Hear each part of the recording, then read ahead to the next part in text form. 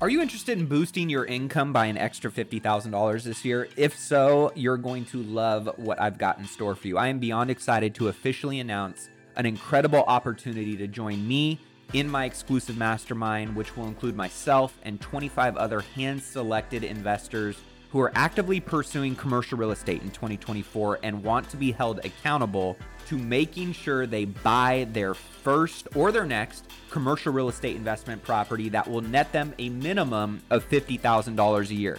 This mastermind group will not only teach you how to do that, how to find, how to analyze, how to structure and buy these types of commercial real estate investment properties, but you'll also have an opportunity to be a part of an intimate group of high achievers that are going to take your network and your resources to a whole nother level. But here's the catch. Like I mentioned before, this is exclusive. We're only selecting 25 ambitious individuals for our founding members group who are serious and ready to take that next step in their commercial real estate investing journey. So if you are ready to increase your passive income by at least $50,000 in the next year with commercial real estate investing, then this is your moment. These spaces are going to fill up fast. And trust me, this is the one and only time to be a founding member, which comes with some pretty special benefits. So head over to myfirst50k.com and submit your application now. Again, that's myfirst50k.com. You can head over there, check out the program, see everything that it entails, submit your application to join, and I can't wait to connect with you soon.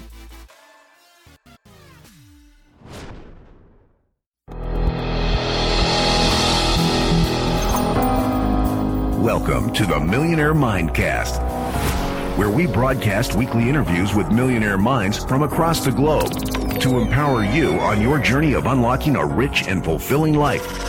It's time to unleash your millionaire within. Now, here's your host, Matty A. What's going on, guys? Welcome into today's show. I got a great episode for you guys with my brother, James Neilson-Watt. He's got a really cool entrepreneurial journey, and anyone who's got a cool New Zealand accent and is a complete badass just makes for a really fun and enticing conversation. And he's somebody that has such a really cool entrepreneurial journey. He's a young husband and father, but had a lot of success in his chiropractic business right out of the gate, and has really, honestly, shown to master how to scale businesses. And in his particular space of, health practices, which is what his kind of core focus is, helping other, health professionals scale their businesses and their practices. He's also got a lot of cool outlooks on wealth building. And we share a lot of similarities in terms of, parenting, being a better husband or father, and ultimately, investing long-term and, what that mindset looks like and how you can apply some of those things. But also, he really breaks down in this episode some cool stuff around, he went to 7 figures in his business in 8 months and obviously scaled from there. And he went the traditional path, grinding out in college. He grew up really poor. Most of the people in his high school dropped out before they even graduated. Let's take a quick break and hear from today's show sponsor. Are you struggling to close deals? Cold outreach can be a slow and brutal process. And in many scenarios, it's just wasting the time of both the buyer and the seller, especially when business owners who are trying to find qualified buyers are using inaccurate and outdated data. But it doesn't have to be this way. With LinkedIn Sales Navigator, your organization can overcome these challenges by leveraging this amazing technology and platform that translates comprehensive, high-quality buyer data into real-time insights in sales. These deeper insights empower sales reps and teams to adopt the habits of top performers, which leads to much better outcomes like building a bigger pipeline with real customers, leading to higher win rates and conversions, and of course, larger deals and paydays all around. We call this deep sales, and LinkedIn has built the first deep sales platform with the next generation of LinkedIn Sales Navigator. Right now, our Millionaire Mindcast family has an amazing opportunity to try LinkedIn Sales Navigator and get a 60-day free trial at linkedin.com/Mindcast. That's linkedin.com/Mindcast for a 60-day free trial. Let LinkedIn Sales Navigator help you sell like a superstar today. Just go to linkedin.com/Mindcast and get started.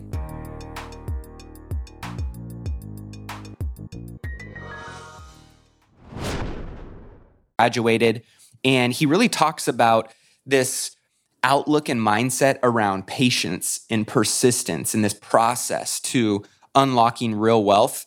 And I love the way he broke it down and how that unlocks choices for you and what that creates for you along the way. And as you guys know, I'm a big believer in the crock pot over the microwave mindset when it comes to all the greatest things in life.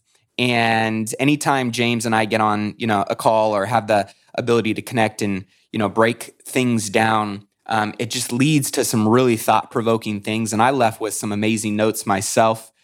He talked about how, this entrepreneurial anxiety and anxiety in general can be overcome, and some of the psychological tools and frameworks that you can use to continue to push through any ceiling or boundary in your life. We talked about investing. We talked about, how to buy your time back and how critical that is for so many people, especially in this busy life we all find ourselves in. We talked about financial rhythms. We talked about parenting, being a husband, ultimately how you can physically and mentally optimize and unlock new levels of your life. And so if you are someone that is looking to take your business, your bank account, right, your life to that next level, I think you're really going to enjoy just the overall, outlook that James shares.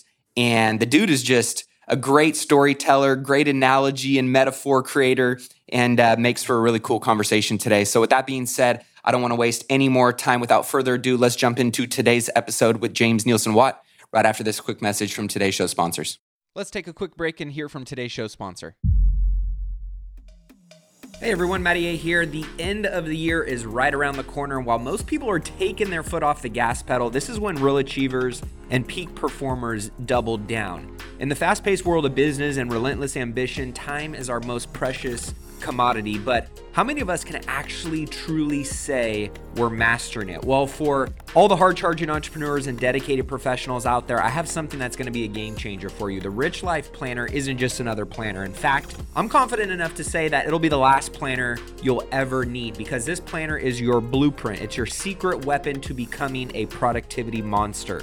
Now, I specifically crafted this planner for those who want to get crystal clear on their 5-year vision, track their goals, dial in their daily habits, and take their income, their network, and their net worth to that next level. And every page, literally every section of the planner was designed with that in mind. And instead of mistaking movement for achievement like most people do with nothing to show for at the end of the year, with the Rich Life Planner, you're gonna get a clear, laser-focused path on how to get exactly the results you desire by supercharging your productivity, optimizing your habits, and crushing the most important goals. Now, are you ready to finish this year strong, supercharge your productivity, and build momentum into 2024 to make it your best year ever? Then grab your Rich Life Planner today. Head over to shop.millionairemindcast.com to get yours. And if you do, I'll throw in a special gift by adding in my Wealth Bundle Pack, which includes the daily habit tracker, income and expense tracker, net worth calculator, and personal financial statement completely free. Again, that's shop.millionairemindcast.com to get your Rich Life Planner and the added Wealth Bundle bonus completely free. I'm excited to welcome into the show my man, James. What's up, brother? Hey, dude. Super excited to be back. We had a good chat on my show, and this is nice. Yeah, it's all the other way and now be the guest. It's always good to, get some thought-provoking conversation every time you and I, get a chance to connect. It seems to go much deeper than either of us initially intended. And that's always a great thing, right? There's always some gems that come out of that. And I always feel like, dude, my conversations with people with really cool accents are just that much more intellectually sounding and that much more thoughtful. Do you ever get people that say that to you about your accent? Well, turns out apparently I have a strong right? one. Yeah, I don't know. I don't think I have an accent, right? I think you guys do. But apparently I have a strong one. And apparently I when I was, younger, was dating a girl from the States. I think she was from Boston. And she was infatuated with my accent. And I'm like, I don't understand. And she's like, oh man, it's the best. I'm like, and then she started, I don't know if you know the show. Oh man, I can't think. I don't have to tell you after. It's a Kiwi show, New Zealand show. And it'll come to me later. And there's these two dudes and they got New Zealand accents. And she was obsessed with it at the time. And apparently everyone in America loved it, but it never took off in New Zealand. It must be our accents. I don't know.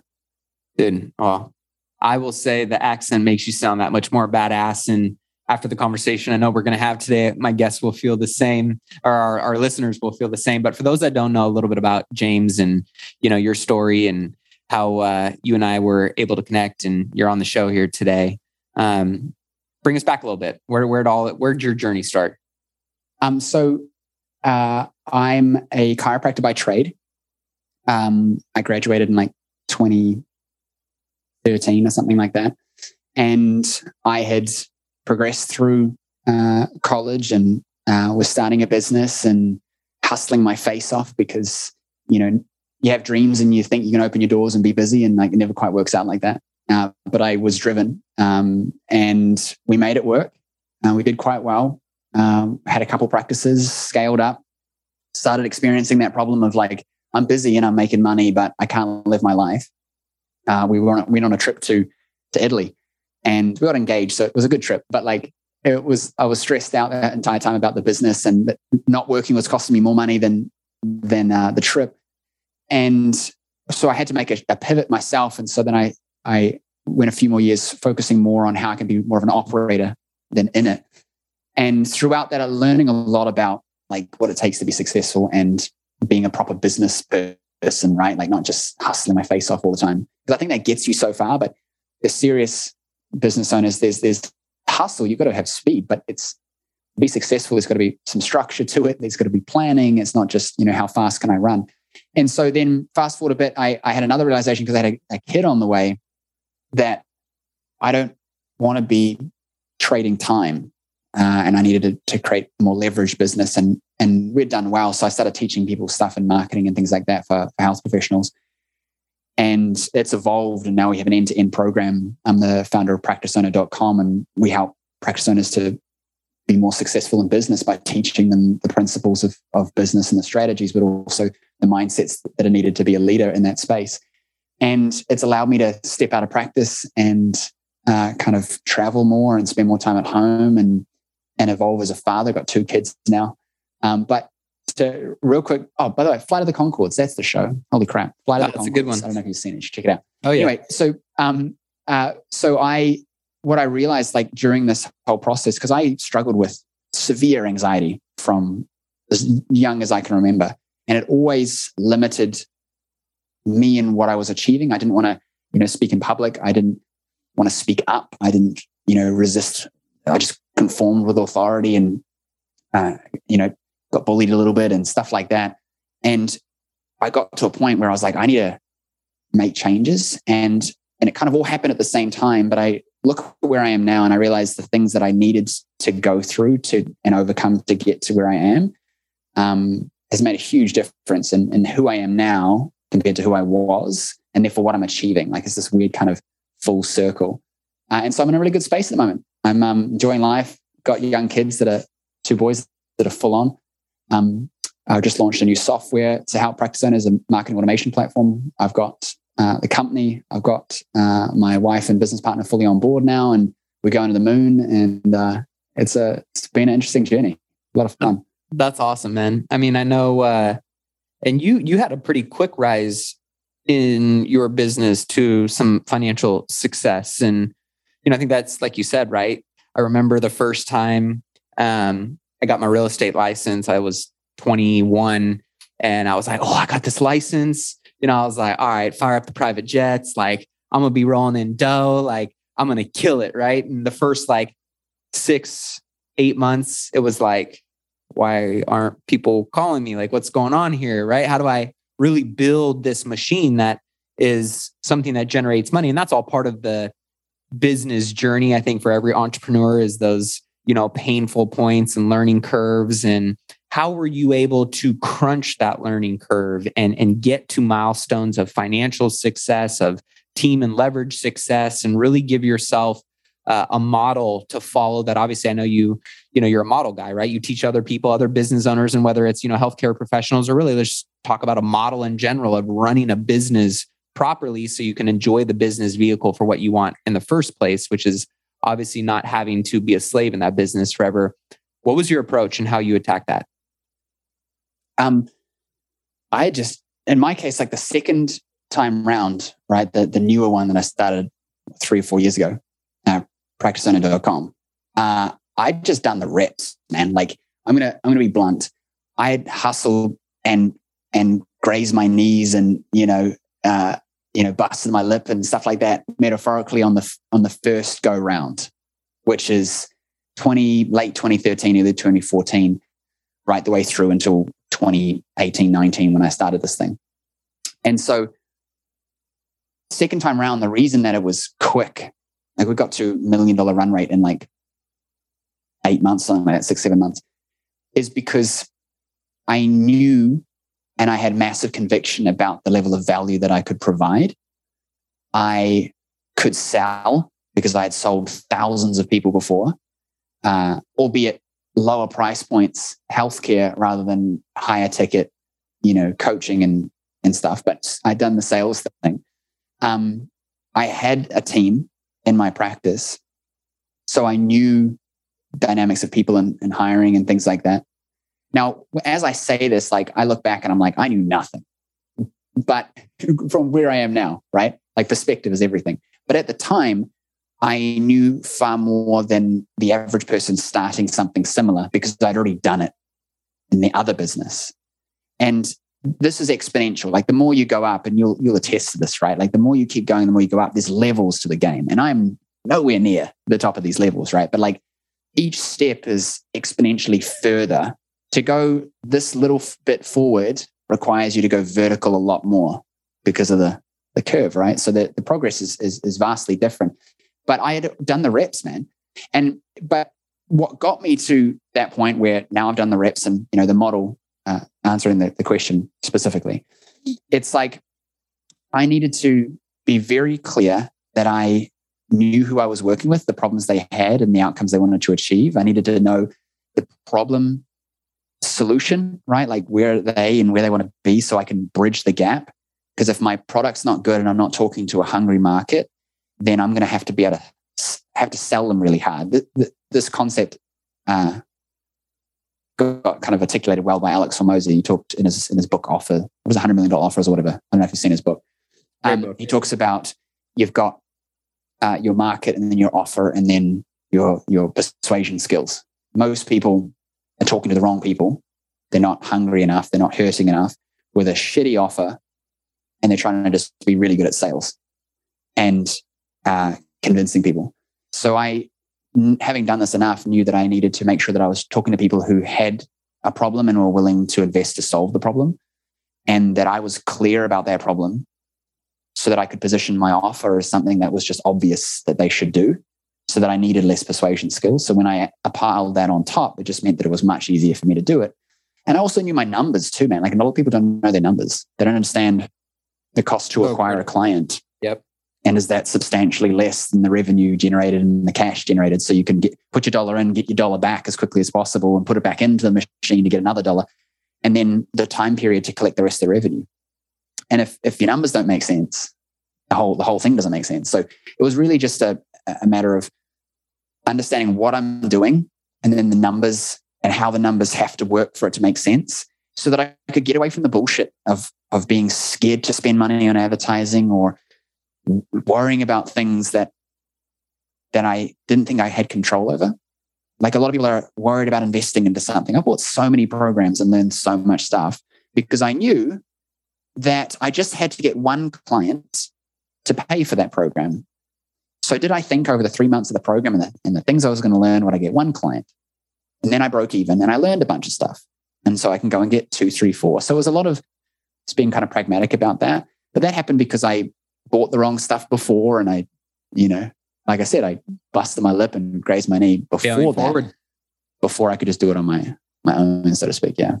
How important do you feel like business, investing in general, understanding numbers is? What do you say to those people that are the extroverts and they just love selling, but they don't understand, right, the mechanics of the financials? How important is that to business success, to investing and wealth building success, in your opinion, based on, the financial journey that you've been on? For me, it depends on what kind of outcomes you want to get. If your outcome is just to do a lot of cool stuff and talk to people and post on Instagram about how you're successful, go nuts. If you actually want to have a business that makes money and is saleable and works and can grow, and you don't want to be stuck on the treadmill of just keeping on, then you have to know your numbers, because it's knowing your numbers that allows you to set the right speed on the treadmill, hop off the treadmill, right? Get someone else to do it for you. Like, unless you know your numbers, because your numbers are at the core of the entire operation. Like, what is the point of the business? It's to make money for you, to cash flow you, right? Ultimately. Because if I have $1 million and I get nothing, or I have $10,000 business and I get $1,000, which is worth more? Well, maybe not worth more, wrong question. One of them is making me $1,000 and the other one's making me nothing, and I'm working my face off. So my opinion, I get this could be wrong, right? For other people, but like, for my opinion, it's to make cash flow so I can take that and I can go and put it into experiences in my life, learning in my life, and passive wealth creation things like investments. So it multiplies. And now I'm not spending time to make more money. I'm allowing my money to make money, as Grant Cardone talks about. So yeah, you've got to know your numbers for it to make sense, because so many people get stuck and they think it's working and it's not. They're actually not profitable, or they're working really hard to make $1,000. They're selling this 10K program. They think it's amazing. Look how much I charge. Look at my revenue, but they take home nothing. And if we get down to it, unless you just enjoy doing that, which is go nuts, sometimes most of us, the way we run our businesses, we'd be better off just getting a job, because we'd have way less risk, less stress, and we'd have holidays, paid sick leave, paid holidays, It'd be better, depending on your outcome, right? Yeah, I think that's you bring up a good point though, right? I remember my first year in real estate. I think I was probably working 80 hours, who knows, probably more than that a week, just trying to do whatever I could. One, I loved it. Two, it's part of the, the journey of earning your stripes. But that was my first learning lesson in understanding what my time was worth.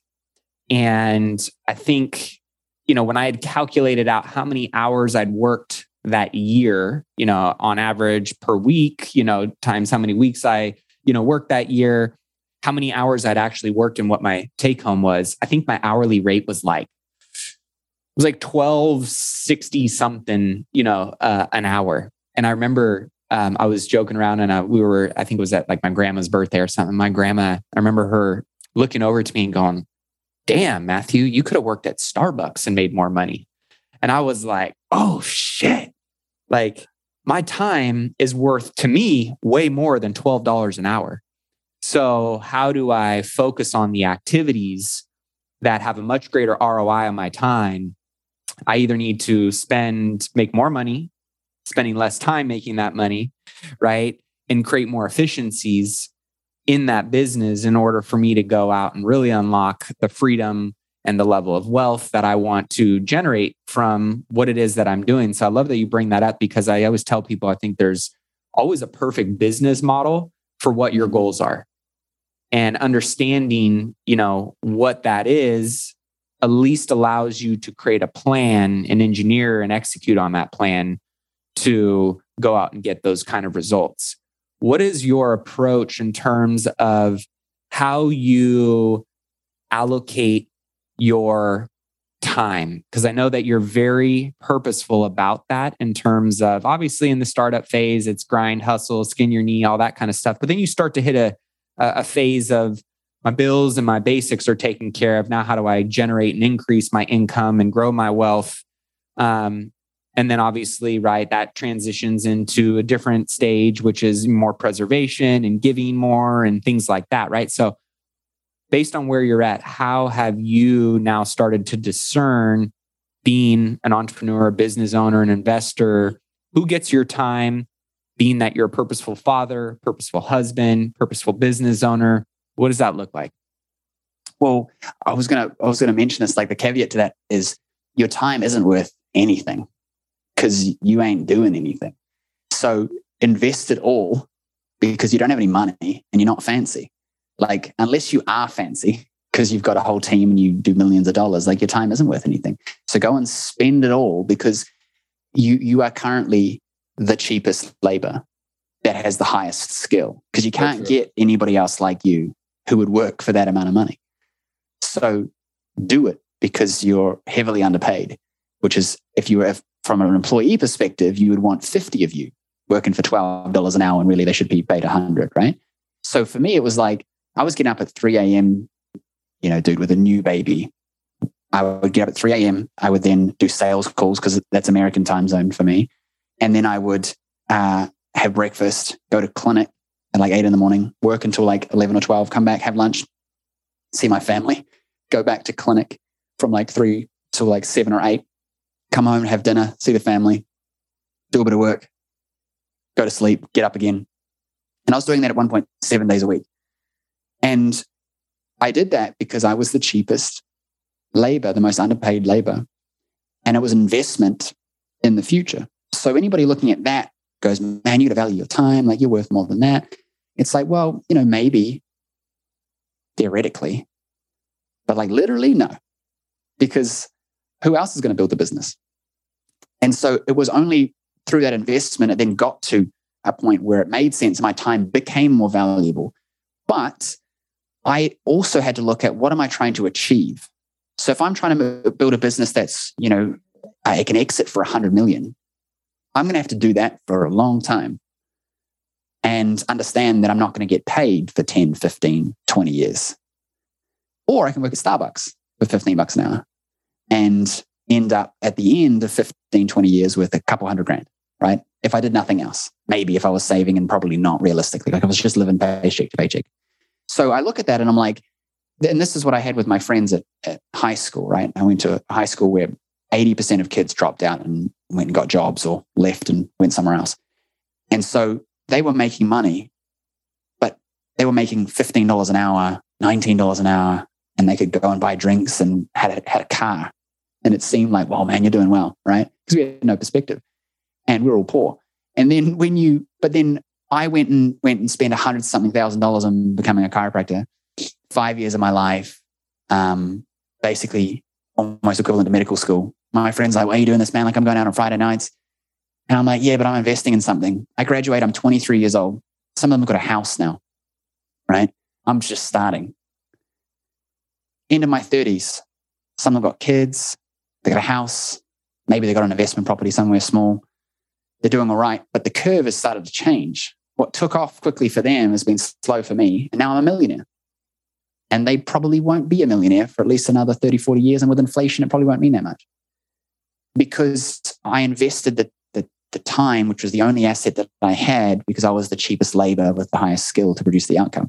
Now, to your specific question, I'm wanting to look at when can I buy my time back because I'm the cheapest labor and put it into the things where there's the most leverage. So if I'm the most qualified employee right now, because again, you get to a certain level where you shouldn't be the best at everything, right? But at the start, we're typically the best at everything. And that's a catch-22 because we think we're the best and then we just like don't delegate, right? So if you can get over the ego and delegate by having proper processes and trainings and systems and things, you can hire less skilled people that are paid less to do more. Because, for example, in a practice, right? Like most health professionals want to hire a quote unquote practice manager and they'll spend a bunch of money on a practice manager. Now, the best people are not looking for jobs typically. They already have a job. And so if you're hiring somebody, they're probably not the best unless they've moved or just quit for some other reason, right? There's a reason why they're looking for a job. You're not going to hire the CEO of Apple to come work in your business. He's got a job and he's always going to have a job. So he's never going to be looking for a job. You know what I'm saying? And so you're hiring someone who probably doesn't have the skills that you would like them to have, and you're trying to solve your problems by throwing them at people. And you can never throw people at problems. You got to throw processes, right? So you got to fix the problem and then have someone to operate the machinery that fixes the problem. Do you get what I'm saying? Oh, so yeah. I'm looking at it and I'm like, all right, I'm answering the phone. I'll give the context to my practice, right? I'm answering the phone. I'm the best at it. But I've also got to work on the marketing and I've got to see the clients. I've got to do other stuff. If I see clients for an hour versus answering the phone for an hour, I'm going to make more money, more cash seeing clients. But I'm going to book more patients in, so I'll have long-term revenue if I do the phone. So I'm stuck. What do? What if I made a process and I documented what I do, how I do it, I made a process, I made a system, and then I hired somebody and I taught them to do even half to 80% as well as me. I might generate less revenue from those calls because I'm not doing them, but I can make more cash, and then I can hire somebody else to see clients with me. And now I've got this ability to create some scale, because the person you hire at this stage may never be as good as you, and they're not supposed to, because why would they? They're not as invested, and why should they be? That's not their business, and they want to get paid and have a life. They're not like us, right? So there's this trade-off, but if you have good processes and good training, they can do well and do really well. And so I just start to look for opportunities where now I can put somebody in to do it, and the effect is not too great. I'm not outsourcing the primary revenue generating activities. And I start to buy more of my time back because I'm the cheap labor that's skilled, and I start doing more of the other things. And then the next layer, which I'm experiencing at the moment, is hiring talent that's better than you, and kind of giving them the reins. But you pay more for them, and then you still have to have processes and training, because again, the best people aren't looking for jobs. I kind of went on a big monologue there, but does that make sense? It makes total sense. I think, at the end of the day, you bring up a couple great points, right? That are important for anybody that's on this journey of, scaling a business. And, I always think of the Robert Kiyosaki quadrants, right? Employee, self-employed, business owner, and then investor. And, ultimately you want to be on that right side of the quadrant, because that's where you're going to unlock that real freedom, right? Most people think that just because they're an entrepreneur that they're, amazing, and ultimately they're just a slave to their own business, and it never really truly functions and forms into a business. And you talked about people, one part, obviously, your product, your service, whatever it is, is what it is. But the two that I always see people really struggle and challenge with, and have, been many learning curves for us over the course of growing the hotel company and the different businesses that I've been a part of as well, is the process and the people part. Most people struggle. Are you interested in boosting your income by an extra $50,000 this year? If so, you're going to love what I've got in store for you. I am beyond excited to officially announce an incredible opportunity to join me in my exclusive mastermind, which will include myself and 25 other hand-selected investors who are actively pursuing commercial real estate in 2024 and want to be held accountable to making sure they buy their first or their next commercial real estate investment property that will net them a minimum of $50,000 a year. This mastermind group will not only teach you how to do that, how to find, how to analyze, how to structure and buy these types of commercial real estate investment properties, but you'll also have an opportunity to be a part of an intimate group of high achievers that are going to take your network and your resources to a whole nother level. But here's the catch. Like I mentioned before, this is exclusive. We're only selecting 25 ambitious individuals for our founding members group who are serious and ready to take that next step in their commercial real estate investing journey. So if you are ready to increase your passive income by at least $50,000 in the next year with commercial real estate investing, then this is your moment. These spaces are going to fill up fast. And trust me, this is the one and only time to be a founding member, which comes with some pretty special benefits. So head over to myfirst50k.com and submit your application now. Again, that's myfirst50k.com. You can head over there, check out the program, see everything that it entails, submit your application to join, and I can't wait to connect with you soon. Struggle with how to discern when it's time to work in the business and work on the business. Talk about how you think and approach creating processes and systems and operating procedures that you can then plug people into, right? Onboard, train, and hold them accountable to those processes to produce the results that you want in the company. What is your system and framework for creating systems and infrastructure? I don't want to be the star player, and I shouldn't be the star player, right? Like I should be the assist. I should come in and spot an opportunity and, go for the alley-oop, right? Like I'm not, if I'm the one doing it, then there's a problem, right? If all the knowledge is in here and then I die, it's gone. So, or if I get sick or if I, get stressed or I'm not available, right? So I've got to get stuff out of my head so that everything that I'm doing, that isn't like the go-between managing type stuff necessarily, but like, how do I do sales calls? how do I do team meetings? How do I, handle tough clients who are objecting to something, right? How do I handle that situation? Where it's things where it's being repeated on a regular basis. I'm looking to create a process behind it so that people can follow the process.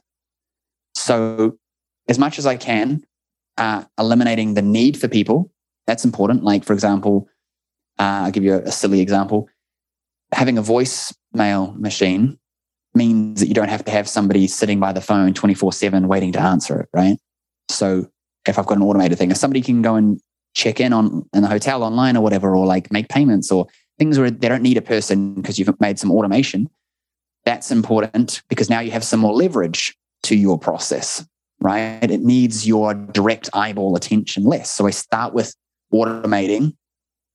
Then we begin to systemize what we're doing and create processes. So it's somebody who can just follow step by step, and they will be able to execute the steps and get near similar, if not the same result, right? It's now not reliant on their skills, but instead of their ability to follow the process. And then once I've automated as much as I can and created processes around that thing, I then look to delegate that thing. And so now I have a person who operates the process and executes it and gets an outcome. And then my job becomes to manage the people who are executing the processes. And then I'm looking at how can I have someone else manage. So then I automate the managing as much as possible, create processes around how to manage, and then I delegate how to manage.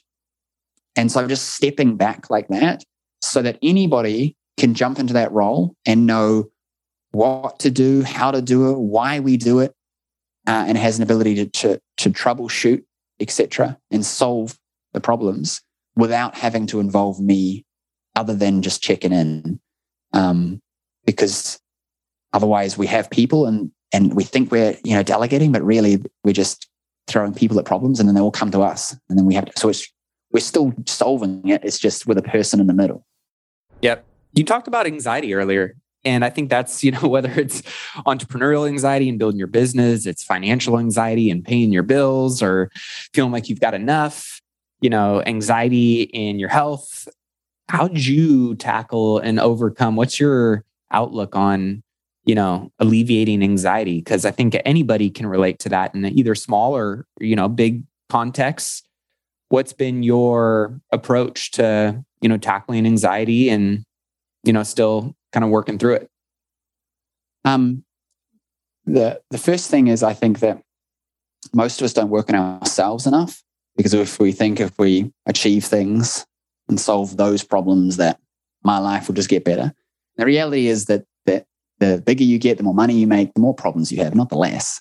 So now you got to worry about all the tax you're paying, and now you got to worry about all the problems the employees bring you, and the more people who know you, the more become haters and get shitty, and it's the whole thing, right? So it's not more equals less, it's more equals more.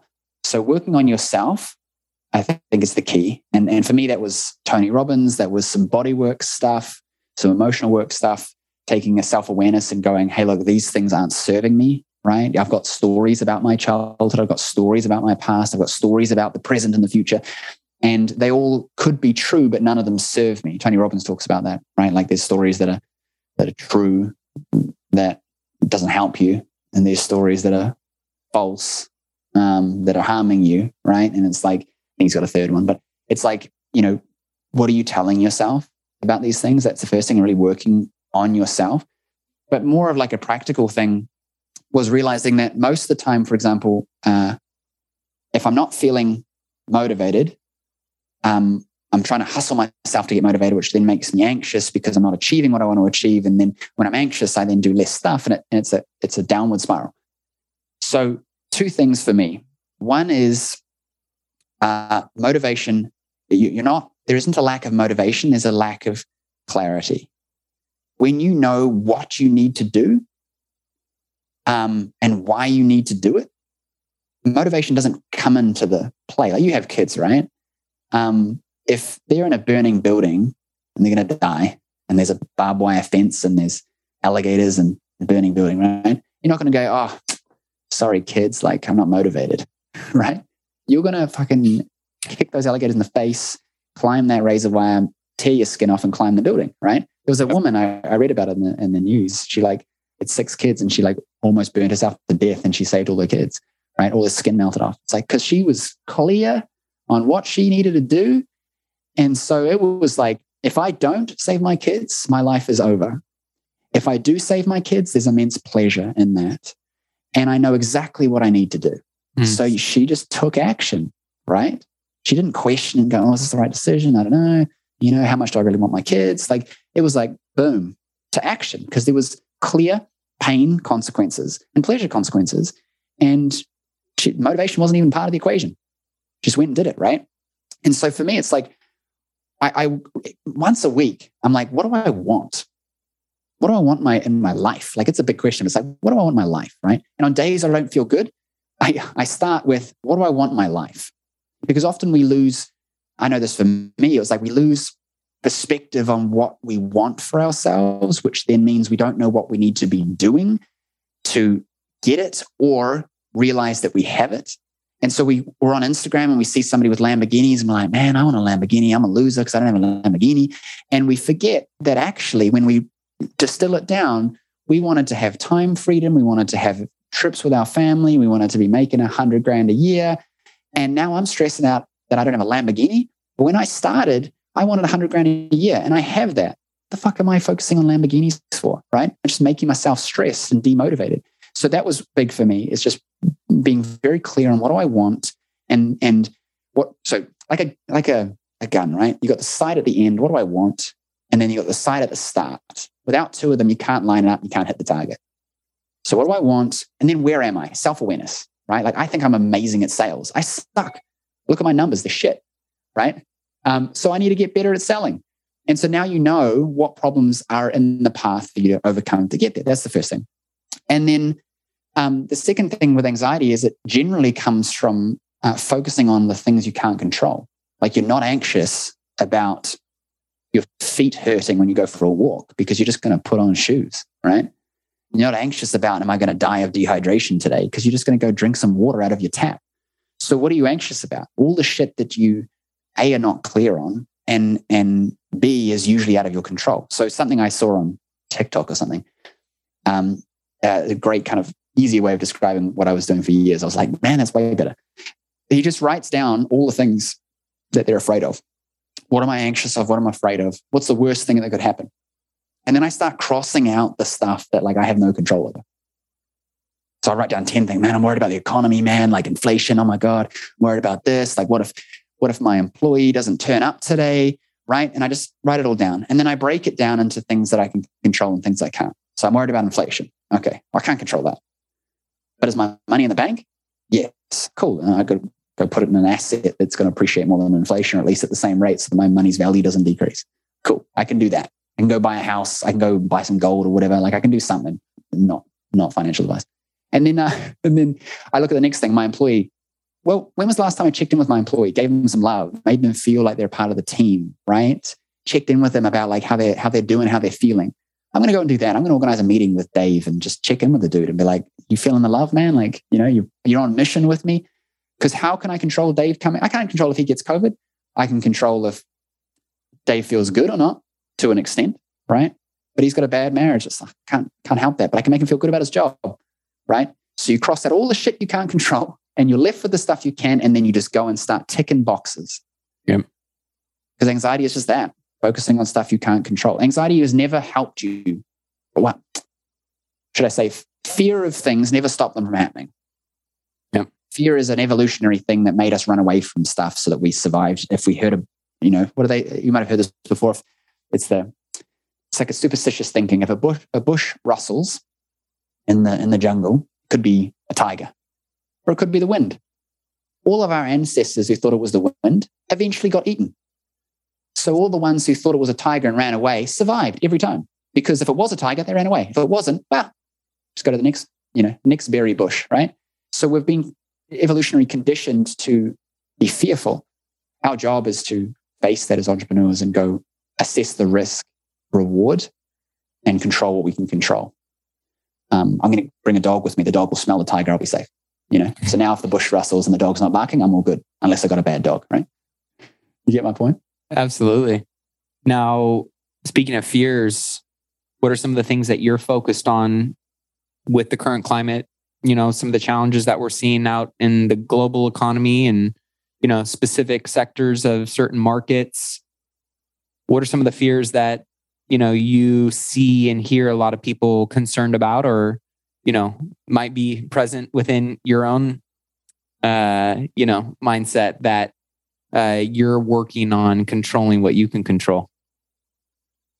The first thing is I don't pay attention to like any of it, because history shows that since like the beginning of the stock market, if you just put money in, you would be up substantially, right? That's correct, right? Like I'm not a financial guy, but that's correct, right? I'm right. Put money in, it would be up 10% a year, every year, even including all the terrible, right? Like they got stats, like 80% of bear markets or whatever. Like this happens like because the world's not going to end. It's just going to change. And the most fear is when you're not adaptable. I'm not afraid of walking outside, because I'm adaptable to my environment. If I'm in a new country, in a new place, I don't understand what animals can kill me, right? Now you guys got like snakes and stuff. We've got nothing in New Zealand, man. Now I'm going to be like, I'm a bit anxious. What's going to kill me? Can I walk on the grass? I'm going to see kids playing in the bushes. And I'm like, man, aren't they going to get eaten by like snakes or something, get killed? Because I don't understand the landscape. You understand the landscape, so you're cool with your kids playing there. I probably wouldn't be, because I don't know what animals are going to kill them, right? So if I'm aware of my surroundings and I'm paying attention enough to be confidently adaptable, then I'm going to be safe, because the world's not going to end. It's just going to change. So for me, I'm just making sure I'm not being stupid and having money in things that I shouldn't, like $1 million in Luna or USD or whatever, and then like disappeared overnight. Like that, that sucks. But I'm just making sure that I'm paying attention to what I can control. So for me, I was like, I should really know about crypto. So I went and bought a program and I learned some stuff and I put some money in some things. I think I lost $5,000 in UST or something like that. It was like whatever they called it, Anchor Protocol or whatever. And I'm like, oh, that sucks. But I think of it as a tax of learning. Cost me $5,000 to learn that lesson. Yep. Better than $100,000, So I'm looking at it and I'm like, I'm going to learn some stuff. Now I know enough to not buy the next hype coin, because I think it's going to go to the moon. I have a laugh with when Elon talks about Doge or whatever, when that starts happening again, right? Like, I've got high risk tolerance. So I'll throw $1,000 just to be part of the hype train. I did that with GameStop and it was fun. But like I'm paying attention to what resources I have and where those are allocated, so that I'm not being dumb and trying to make money on my gambling, right? And so for me, I'm in New Zealand, we have more of like a capital gains market in property. So I'm looking at how can I hedge against inflation with property. I'm looking at collecting cash because the market's pulling back. So my anxiousness is, when can I spend it? Because I don't like having a whole lot of cash. I like to put it in things, but I know that now's not the right time. So I'm just waiting a little bit, because a bunch of the mortgages are going to be reassessed and the interest rates have gone up and there's going to be a bunch of deals on the table. So I'm kind of just waiting 18 months maybe, and then I'll just go and buy a bunch of stuff. So I'm just looking at the things that I can do, which is keep making money, because I solve a big problem for people that are willing to invest in it. My business is built on solid foundations. It's not some, I'm selling widgets on TikTok and it's the latest trend and I'm dancing and I'm trying to, buy this thing, right? I've got a solid business. So I'm making sure that I just look after my clients, that I continue to evolve in that space and be patient, because then there will be opportunity. Like when COVID happened and the economies went down and the stock market went mental, I was like, this is a sweet time to buy. And I bought a bunch of stuff and, it went up a lot. I made a lot of money on Tesla. So I see there being another opportunity, because when you look at history, it tells a story and it shows us that things go down and then they come back up again. And I think that as long as you can have patience and you're looking longer than the next 6 months, you'll be fine. Because in 10 years, you're going to look back and it's going to happen again. You're like, oh, I've already been through that. Yep. 2008, I was like, how old was I? I was like 15 or something. I don't know how old I was, something like that. And I had no idea what was going on. I just lived my life. My kids don't know. He's just, watching Bananas in Pajamas, kids TV show. He doesn't care. Why is he not freaking out? Because he's not watching the news, man. That's why he's not freaking out. Yeah. And he's just doing his business. So critical to be careful who you allow into manipulating your mind, because our minds are, in a good and a bad way, weaponized for good, and obviously for the alternative. So I think, being very, as you've said, the key word here, I talk about it all the time. It's self-awareness, right? It's nobody's perfect. You're not always going to be in a hot streak and, crushing it. And you're not always going to be in the dumps. Nothing is permanent. It's just knowing when you are crushing it, doing more of what got you there. And when you're off track or you're not crushing it, right? Course correcting, readjusting, tweaking, optimizing. And the only way you're going to be able to do that is through that enhanced, self-awareness, right? Those tools, those practices, those rhythms. I know you're a big rhythm guy, and creating some of those spaces for awareness to do that work, to make those course corrections, to double down on those things. What are some of the things around your parenting and your, husband game that you consistently have worked into rhythms and practices that really allow you to have such a thriving, one, business, but two, keep things on the home front, from falling apart? I see so many people sacrifice their families and the things they say they're doing, what they're doing for in the first place, along the way. And so, how do you ensure that those priorities stay the priorities and are consistently being, maintained and are thriving? I was talking to, I think it was Kyle Wilson on my podcast. And we talked about this concept because I'm looking at traveling with the family, and and it's now that I'm not attached to any particular place and I can be anywhere. And we talked about with parenting, like how do you know if it's going to be the right thing? Some people say you should be in one area and your kids can make friends and all of that, but then if I've got a 15-year-old who's traveled the world, like, is he going to be more aware of things and have opportunities and speak languages, and what's that going to provide? And he said, you're never going to get it right for everybody. So just do your best. And what I love with that, I'm paraphrasing, is like one kid in this case, and I'll circle back around to your question. One kid will thrive staying home and making friends. One kid might thrive traveling overseas and doing that. So what do? You just do the one that makes the most sense for the parents. Because ultimately, if you and your partner are not good, it's going to affect your kids.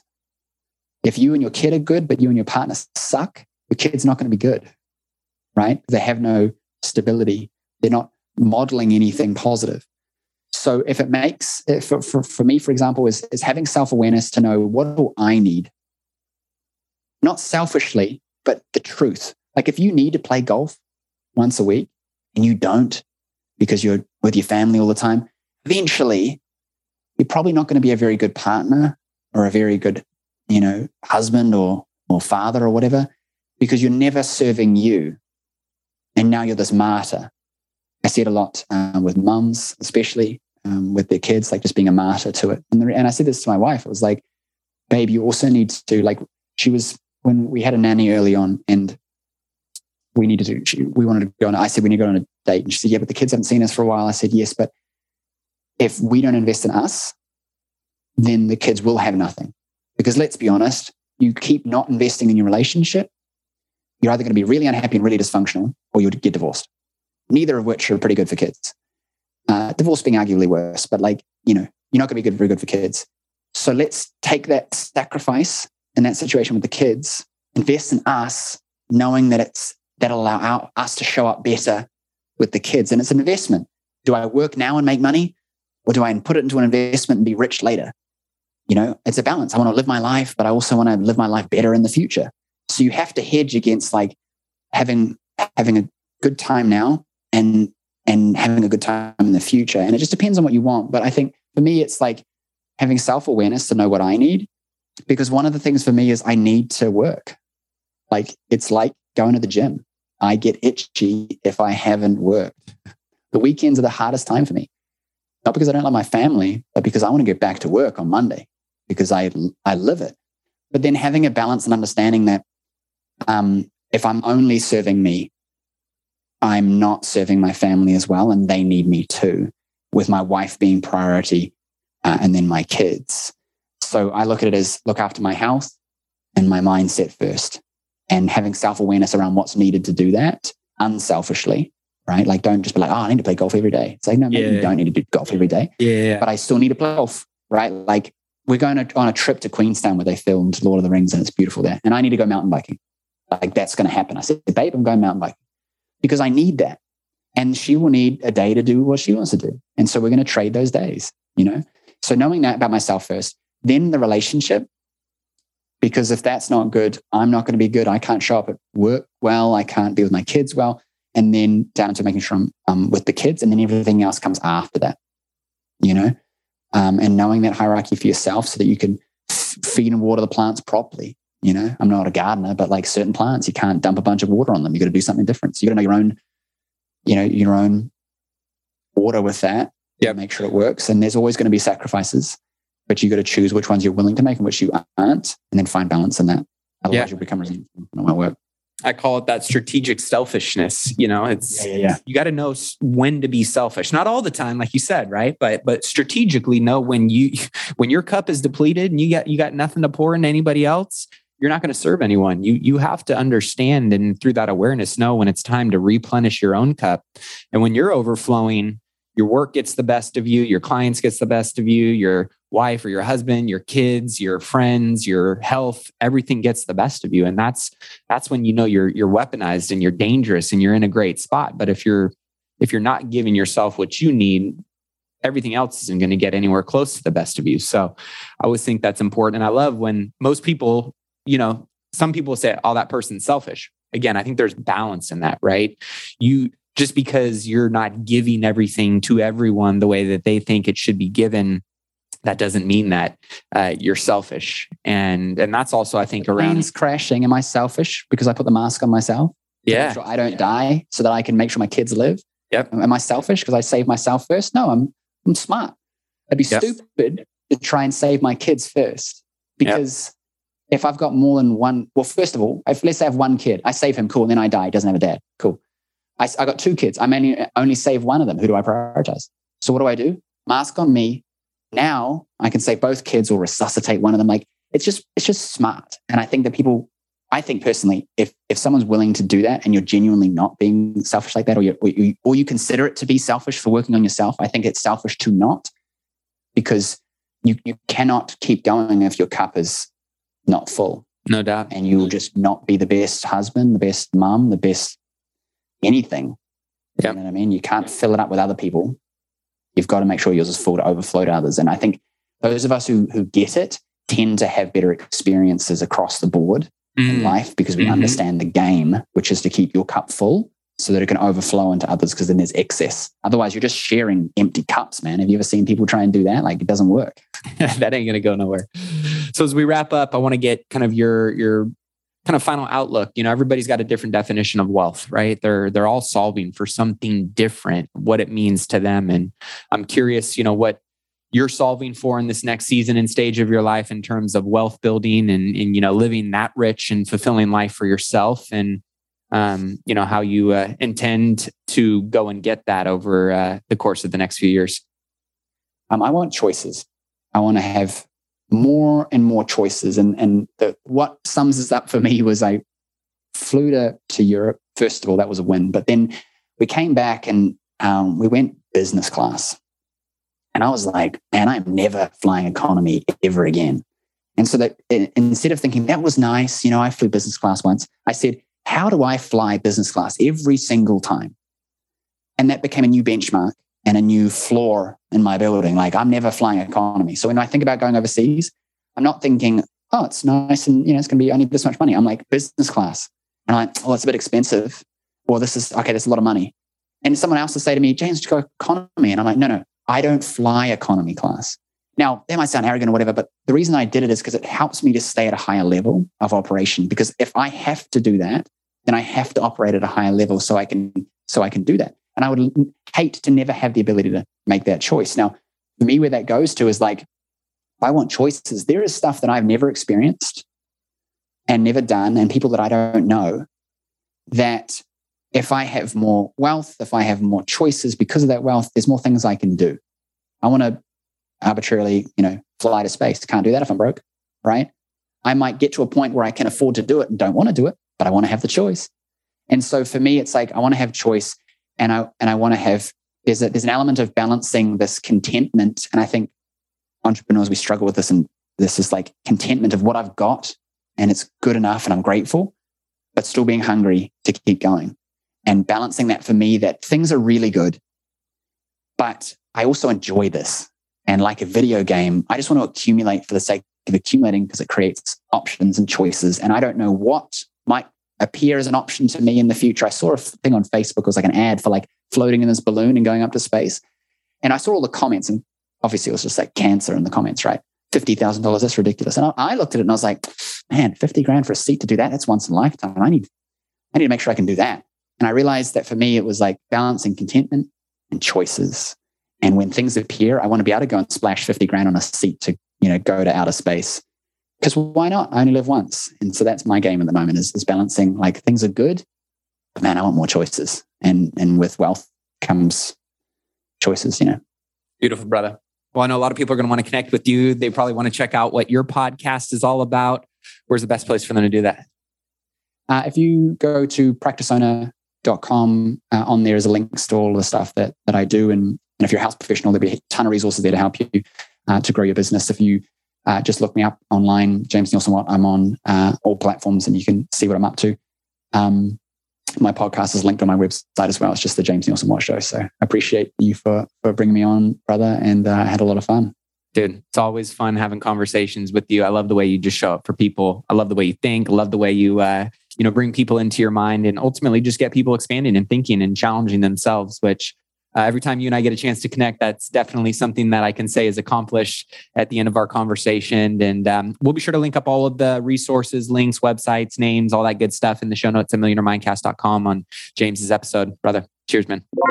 Well, that wraps up this week's episode. Hopefully you guys enjoyed that interview. And if you did, all I ask is that you share it with somebody else who maybe needs to hear this today or that could gain some value from something that was talked about or discussed in today's interview. You just never know. One piece of information, a conversation, a tool, a resource can completely transform and change the trajectory of someone's life or their business. So if you get any kind of value or you want to support the show, all we ask is that you help us organically get this in front of more people.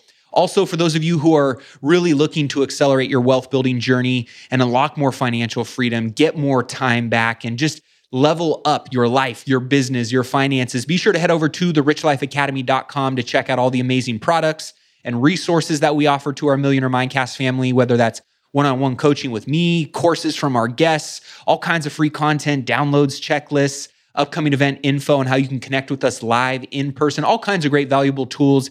You can get that over at therichlifeacademy.com. Last but not least, I always want to know, who do you guys want to hear me interview next? Let me know. Shoot me a text at 844-447-1555. With that being said, until next time, keep investing in yourself and your wealth on your march to $1 million and beyond. Cheers, my friend.